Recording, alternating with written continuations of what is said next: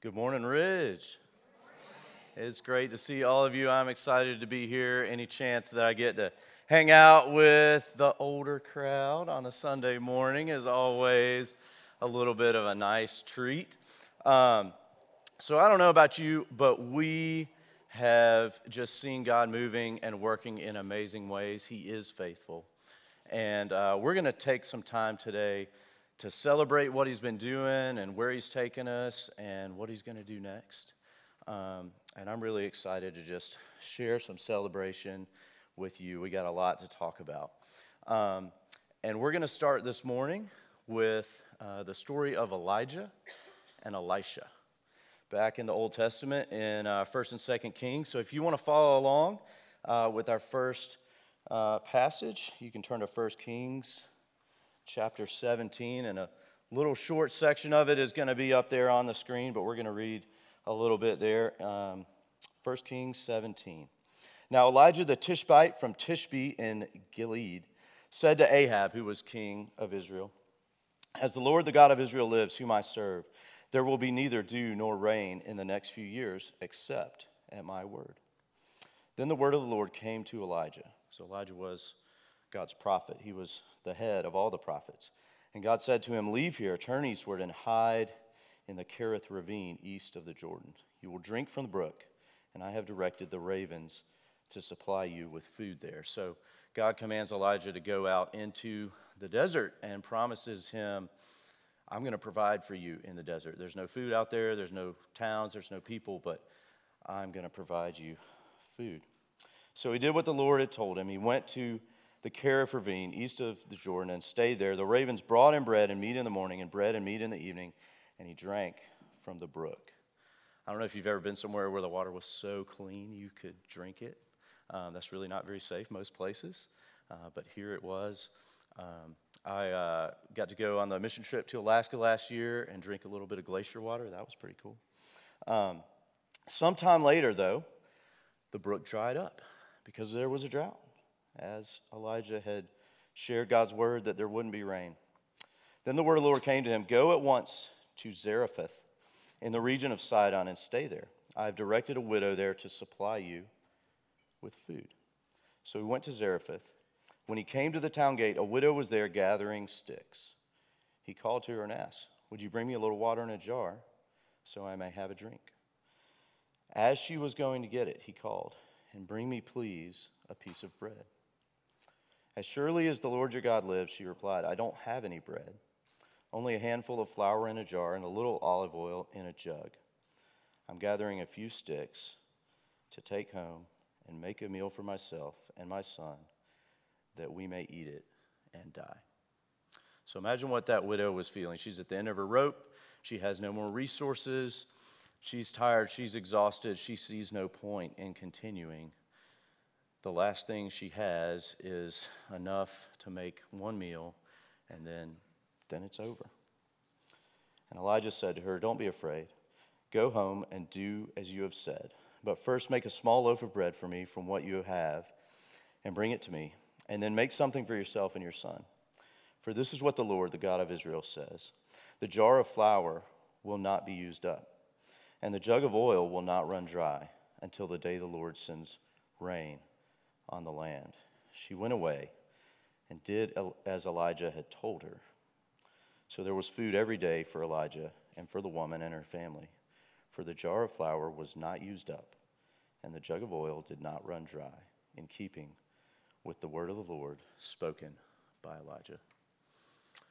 So God not only provided for Elijah, but he provided for that widow and her son who had given up hope. And I know some of us have a lot of struggles going on in our lives. I know there are things that we feel like, I don't know if I can have hope about this. There's a lot of that, but there's a lot to celebrate too. And we're going to do both of those things. And we're going to try to live as the widow and her son, looking for God to act, responding when he does, and watching him provide for our needs. So Elijah the prophet had a protege, and it's easy to get confused because his name was Elisha, and Elijah was raising him up to succeed him. In fact, if you look forward in 2 Kings chapter 2, it talks about how Elijah was taken up to heaven and Elisha asked for a double portion of God's Spirit that Elijah had had to be with him. And Elijah's like, that's a really big thing to ask, and if this happens, it'll happen. And God did. God gave Elisha even double the Spirit, the power of the Holy Spirit that Elijah had had. So there's a very similar event that actually happens in Elijah's leadership over in 2 Kings. So you can turn there, 2 Kings 4, 1 through 7. The wife of a man from the company of the prophets cried out to Elisha, "Your servant, my husband, is dead, and you know that he revered the Lord. But now his creditor is coming to take my 2 boys as his slaves." Elisha replied to her, "How can I help you? Tell me, what do you have in your house?" "Your servant has nothing there at all," she said, "except a small jar of olive oil." Elisha said, "Go around and ask all your neighbors for empty jars." Because a lot of people didn't have very much, so empty jars were easy to be found. Don't ask for just a few. Don't ask for just a few. Go get every empty jar you can find. I feel like that's what we're doing at the office right now, is going out and buying every plastic tub that Walmart owns so that we can put all our stuff in there and get it ready for the new building. Elisha said, "Go get all those jars, then go inside, shut the door behind you and your sons, pour oil into all the jars, and as each is filled, put it to one side." She left him and shut the door behind her and her sons. They brought the jars to her, and she kept pouring. When all the jars were full, she said to her son, "Bring me another one." But he replied, "There's not a jar left." Then the oil stopped flowing. She went and told the man of God, and he said, "Go, sell the oil and pay your debts. You and your sons can live on what is left." So that's God's provision. That's God's desire. His plan for us is to give us provision that we need, that is going to overflow, that is going to go beyond meeting our needs, that is going to provide for us and provide for others. That's God's heart, and that is how God works. But I wonder, have you ever felt stagnant in your faith? It's really one of the worst feelings and the worst places to be spiritually, because we tend to forget that God is moving and he is acting all the time. We can lose sight of that so easily. And sometimes we get discouraged and distracted, and we start to believe, well, God's working and moving in that person's life, for that family, for those kids over there, for that team. He's not moving and acting in my life. And so how are we supposed to respond when we get in a rut like that and we're stuck and we lose sight of God's promise and his provision? I think one of the things we need to do is to wait patiently on him, which is counterintuitive. We're stuck and we're spinning our wheels and we feel like we've got to change something, we got to do something. The first thing we need to change is we need to begin to wait on him and expect that provision, because it's coming. Just like he provided for the widows and their sons, he'll provide for us. So check out Romans 8:18. Paul says, "I consider our present sufferings are not worth comparing with the glory that will be revealed in us." Now, those can sound like easy words to say, but Paul has the life to back it up. He experienced more suffering probably than any of us are ever going to experience. I mean, maybe that's not true, but for most of us, yeah. Paul knew what it was like to suffer. He knew what it was like to go without. He knew what it was like to have enemies attacking him, wishing him ill, wanting to kill him, hurt him, destroy the ministry that he was doing. He knew exactly what suffering was like. And he considered it not worth comparing with the glory that will be revealed in us. And God doesn't just wait to reveal his glory, to share his kingdom until we're in heaven. He wants to do that in us and through us now. You've probably heard people say that fear not is in the Bible something like once for every day. I'm not sure if that's true or not, but I did a little research on that, and it looks like about at least 60 direct times the Bible specifically talks about, God's Word specifically talks about, don't be afraid. So a lot of times we lose sight, we forget that He's there, we forget that His provision is coming for us. It's hard to wait. It's hard to wait. It's like when we're kids and Christmas is a week away and it feels like it's a year away and it's just, it's getting so close and we're waiting. And then it's easy to start to fear.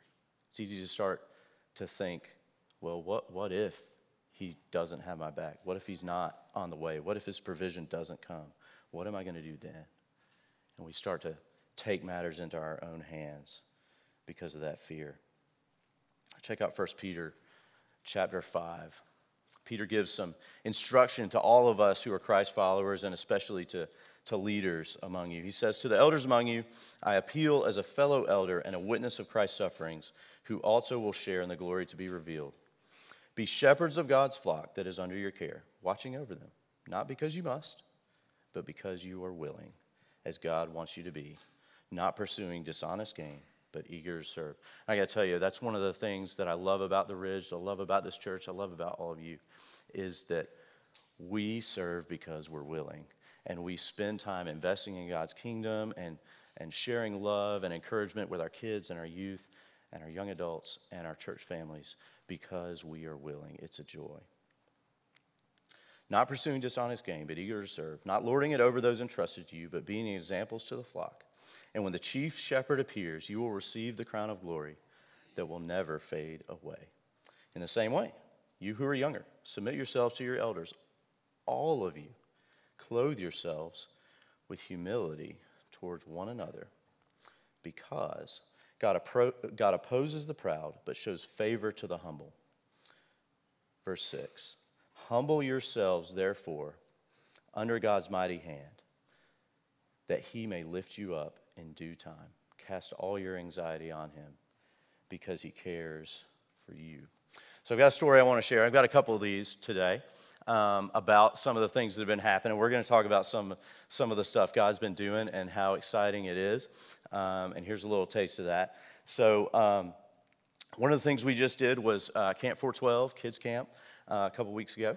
And that's a partnership between our church and Pierce Chapel and St. Mark. And so I'm part of the leadership of that and kind of the point person that leads through the week of camp and leading up to it. And there's some other directors as well. And we have over 100 kids there, something like 50 plus adults and high school students and college students helping us. I mean, it is a year-long effort to get ready for that. And it is a crazy week. I usually get very little sleep. But so this story that I'm about to tell you, I've titled The Unapproved Prank.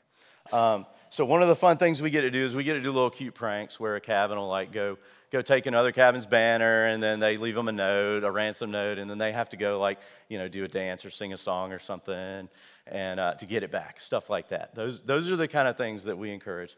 But on the first night this year, we had some counselors decide that they were going to go a little crazy. And they used shaving cream and silly string, which are both banned from camp forever, and have been for a long time. And what's bad is these counselors are not newbies. They knew they shouldn't be using those. And they sprayed it all over the porch of one of the cabins and the porch of another cabin and then the silly string everywhere. And some of us saw the prank happening, but we didn't pay close enough attention to what was actually going on because they had won the right to prank on the first night, which is not normally allowed because they had won the scavenger hunt. So we were like, oh, they're good, whatever. These are veterans. They know what they're doing. They're not going to do anything wrong. So at about 1:30 in the morning, I'm getting ready to go to bed. And I walk over, and I see it everywhere, and I knew it was going to be a problem. So I start washing it off, and it had bleached.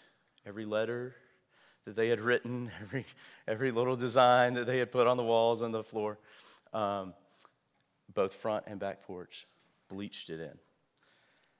And so I'm sitting there thinking, all right, what do I do? Do I go wake everybody up? Do I try to clean this up? Let's see. So I just start cleaning different things, different methods, start trying different methods to clean it. I went and got some cleaner out of the kitchen, some Dawn, that didn't work. I got some floor cleaner, that kind of worked. I went and got some bleach and diluted it and just started scrubbing with bleach. And I kind of faded it enough so that you couldn't see everything. And by the time I got done, it was about 4:30 a.m.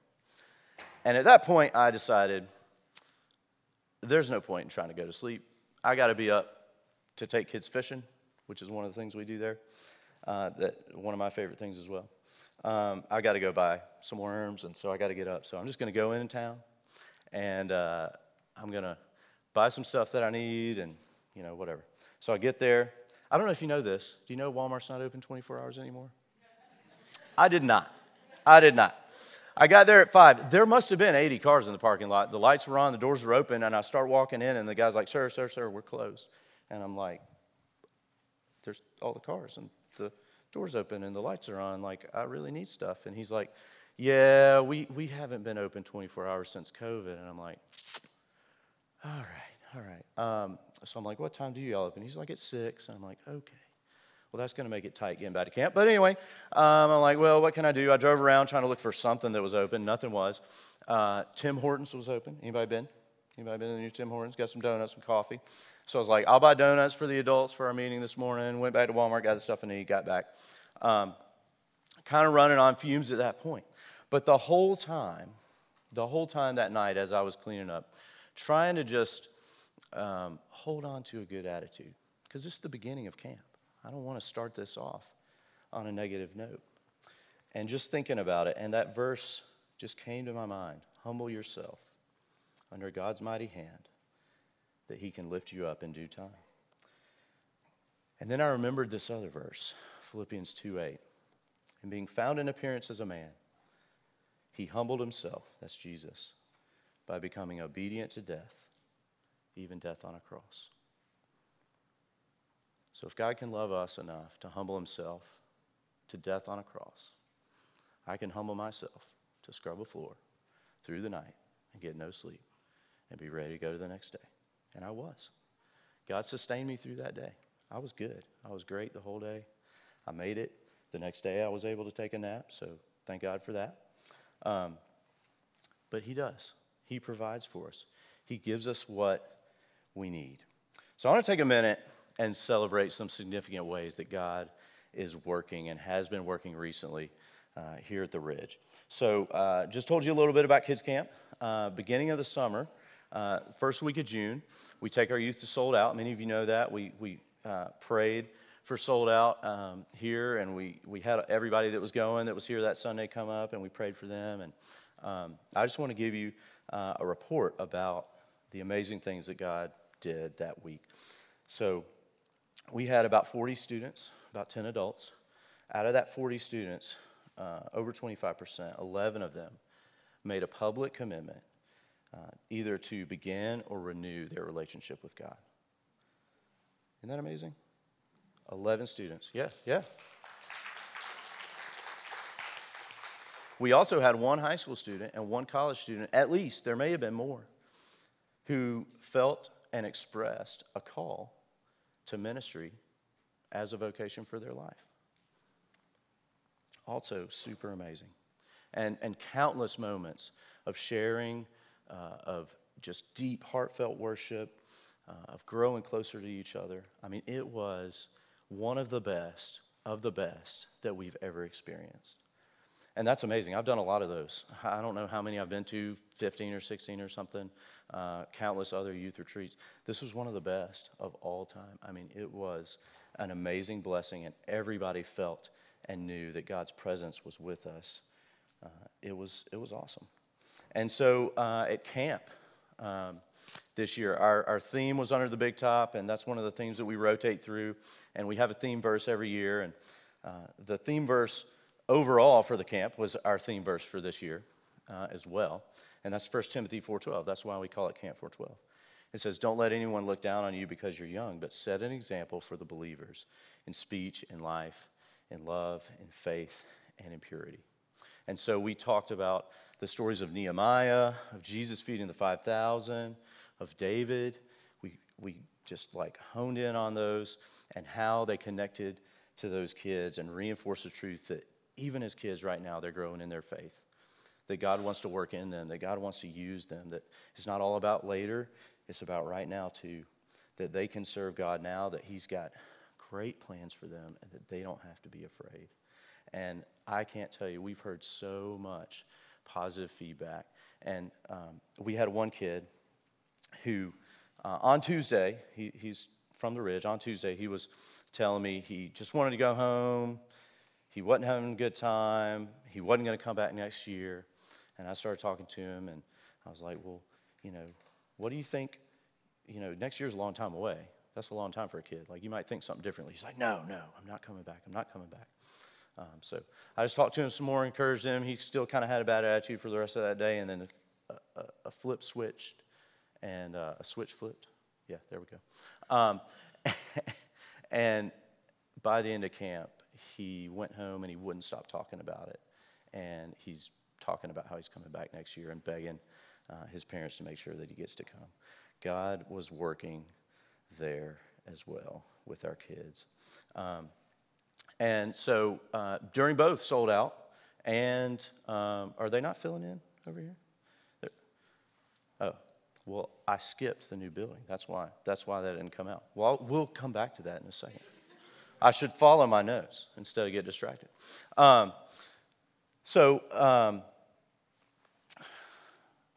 of the things that we've had come up at Sold Out and at camp and among our church family and our adults is that we've got a lot of folks who want to be baptized or want to rededicate their life to Christ. And so coming up on July 30th, we're going to celebrate together a baptism Sunday, and we're going to meet that afternoon.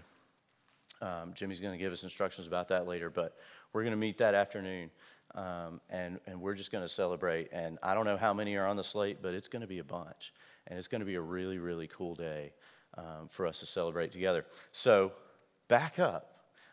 Who was there last Sunday for the dedication of the new building? Got to write some verses on the walls, the studs to the walls. Yeah, that was such an incredible and amazing time, and it's so great to actually see a physical structure like almost at completion, and to dream and think about the time that we're going to get to share there together, because we're so thankful for Brookstone and being able to be here for all the time that we have. But other than Sunday morning, we don't have access here. We're going to have a place to call our own, to have small groups and to have, like youth meetings and all those kind of things all week long. And we're not going to have to bring it in and set it up and tear it down. We're going to have a lot more time to do a lot better things in ministry. God is working in a lot of ways, and he has plans for our immediate future that are so exciting at the Ridge. And so I want to encourage you to take a moment and think of a way that God has been working in your life. And I want you to share that with your neighbor. And if you are worshiping with us online, I want you to take a moment and do the same thing. So take about 30 seconds, share with your neighbor some way that God is working in your life, and then let them share with you as well.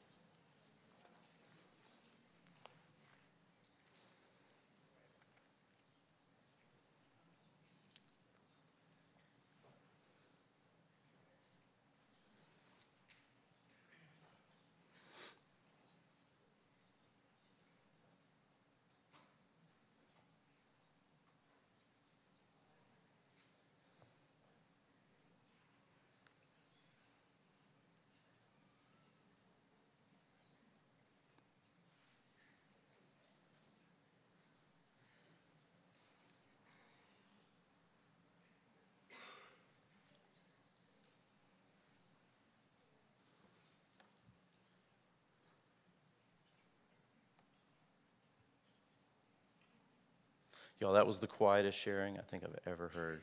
Everybody's whispering, don't want to be too loud. I don't want the person behind me to know how faithful God has been. No, I'm just messing with you. All right, so talking about God's faithfulness, talking about those stories from the Old Testament of overflowing, and just throw in a little bit to that. You know, sometimes it's hard for me to have faith that God really cares about the little details.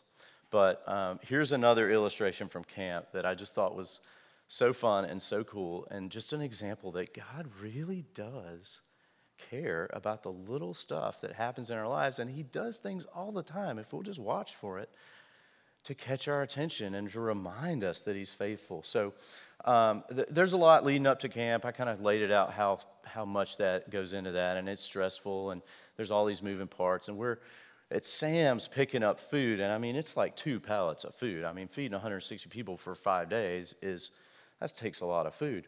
And that wasn't even all of it. There's food coming from 2 other places too. But we're at Sam's, we're picking up those pallets, we're loading it in a trailer. And right at the same time, a truck pulls up, and it's our local prison ministry, and they were also picking up food. And I don't know why, but one of them's like, hey, do you want a box of lemons? And I kind of thought for a second. I was like, well, I won't turn it down. Sure, why not? I'm talking about a giant box of lemons. I don't know if there's like 150 or 300 lemons in there, but there's so many lemons. And I'm like, I'm not sure exactly what we'll do with this. So on our way out to camp, I was thinking about, because we're meeting out there to put stuff in the fridge and everything, I'm like, what can we use these for? And I was like, you know what? We're doing a cooking elective this year. I bet they would like to make some lemonade for camp in the cooking elective. So I'm like, I'll set it aside for that. And I told the cooks, like, hey, we're going to set this aside for them and see if they want to use it. But we probably got extra. Little did I know how much extra we had. So Monday, the leader of that elective comes in, and she and I started talking, and I was just checking in with her. And I was like, hey, do you need any lemons? And she's like, well, yeah, we're going to make lemonade tomorrow. And I was like, well, funny you should say that, because I have a box of lemons for you guys to use. And I'm thinking, you know, they'll probably use like half the box or something to make lemonade. I don't know. I'm not sure I've ever made fresh lemonade, maybe once or twice. I don't know how many lemons it takes. So they made enough lemonade for like everybody to have a taste of lemonade. And I mean, you couldn't even tell they had taken any lemons out of the box. And so I think we used it another time at camp, and then we took it home from camp, and we made some fresh lemonade for youth that Sunday night after camp, and that had been last week, I think. And then we took it to my wife's, Autumn's family's 4th of July celebration. We made some more fresh lemonade, and no joke, that box is still like 3/4 full of lemons. So if anybody needs some lemons, seriously, text me, call me, whatever. I will hand the box off to you, because we have made lemonade like 4 times for like a ton of people, and there's like countless lemons left. And I was like, this is just such a cool example of how God knows about the details, cares about them, and how he, you know, just shows up in unexpected ways in our life. And I think it's a reminder that there's always an overflow when we're faithful to God, because he's faithful. He's just waiting for us to get on board, you know, and it might not be money, but it might be. It might not be the healing that you've been praying for, but it very well could be. It might be an overflow of peace that you really need right now. It might be an overflow of encouragement. It might be an overflow of joy. Or it might be an overflow of reassurance, or so many other things. But God doesn't want to just give you what you need. He wants to give you more than you need. He wants it to overflow, so you just can't help but share it with everybody around you. God wants you to have a 3/4 box full of lemons after you've made lemonade 4 times. That's what God wants for you. So if we just look, if we just watch for him, we're going to see examples of him moving. Even if we don't feel like it's in our lives right now, we can take hope and take heart that he's working, he's moving, he's acting in the life of our church, in the life of our friends, and in our lives too. We just got to wait. We got to trust, and he's going to follow through. And another thing we need to do is listen. Listen for his word, because sometimes we're waiting on him to do something, and he's been trying to get our attention and talk to us and be like, hey, Nathan, I want you to go over there, and I've been looking this way. Sometimes when we feel stuck, it's not that God hasn't been providing. It's that we hadn't been listening. Maybe we've been looking. Maybe we've been watching. Maybe we've been missing where he's been acting because we haven't tuned our heart to how he is speaking to us. So here's a few ways that God speaks to us. I think we make this a little complicated sometimes. In like, I don't know, how can I hear from God? How does God want to speak to me? The number one way, the primary way, the way that if you feel like you're not hearing from God, this is how you can hear from God, is to get into his word. Read something out of the scripture at least for a few minutes every day. Get in the word. God will speak to you through it. He'll remind you about things you've read before. He'll teach you new things if you read something you've already read. His word is living and it's active, and he's moving through it, and we have access to it on our devices, in our Bibles that have dust on them at home. So many ways, and we have the most amazing tools at our hands to look it up and see what it means and try to understand a passage if we don't get it. Don't be intimidated. Don't be scared. Don't think, well, I don't have an hour, so I can't do it. No, just spend 5 minutes, and you'll probably spend 20, and it'll refresh you and renew you, and God will speak to you through his word. The Holy Spirit will also speak to our hearts. If we listen, if we're quiet, if we quiet our soul, he'll speak to us. Sometimes God will speak to us in dreams. I know that sounds weird, but there's examples all throughout Scripture of God doing that. Sometimes through others. I'll tell you a way I feel like, and I shared this with the kids and with the youth earlier, I feel like God spoke to me at Sold Out. One of my mentors that I've known for a long time, some of you may know him, is Lee McBride. He's a pastor and evangelist, traveling men's speaker and youth speaker. And I've known him since I was in high school, and I was talking to him at Sold Out, and because we're doing behind-the-scenes stuff, and I'm running rec, and he's preaching in the mornings, and anyway, we're close. And I was talking to him, and I was just like, I just wanted to take a minute just to say, thank you for being a mentor in my life. Like, it has helped me so much and meant so much to me. And he looked at me and said, I don't even think of myself that way. I just think of us as colleagues. And that, when he said that was the most encouraging thing I think I'd heard in like a year. I mean, it blew me away because I don't put myself in that same category. I don't think of myself that way. But to know that he thinks of me that way was just amazing. And I believe it was God speaking encouragement to me through Lee. And that definitely happens. God will use others who are faithful to speak to us. And then through creation. And I don't know if I put that one up there. But just the amazing beauty. Autumn and I have a little side business. We rent out our camper, and I was driving back and forth to Lake Martin, and it wasn't even really like amazing scenery. It was just farms and woods and stuff, and I was just like super tired, but just enjoying and soaking in God's creation. The example of his love is out there everywhere. But let's be careful when we think we're hearing from God.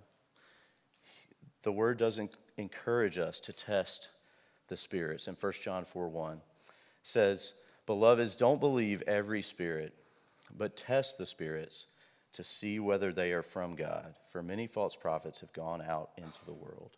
So you don't have to be stressed about when you're wondering, is it God that told me that? Am I just kind of like making this up? Is this something else? Is this not really from him? He'll reinforce when he's speaking to your heart. He'll encourage you. He's not a God of confusion and disorder. 1 Corinthians 14:33. For God is not a God of confusion, and some translations use the word disorder, but of peace. He has abundance for you. He doesn't want to confuse you. He wants to encourage you. He wants to speak to your heart. Are you watching? Are you listening? Are you celebrating the amazing things that he's doing? Let's pray. God, thank you for this amazing Ridge family. You've brought us together for a purpose. You have great plans for this church, for the families that are here, for the students and the kids. God, and we are thankful. There's a lot going on in our lives too that is scary, that is difficult, that is challenging, but we know that you are with us through all of those things. We know that you have provision for us to provide for our daily needs like you did for Elijah out in the desert. So God, for those of us that feel like we're in the desert, give us the food we need. Give us the water we need. Give us your presence so that we know that you're with us and so that we can move forward with courage no matter what comes our way. We thank you. We love you. In Jesus' name, amen.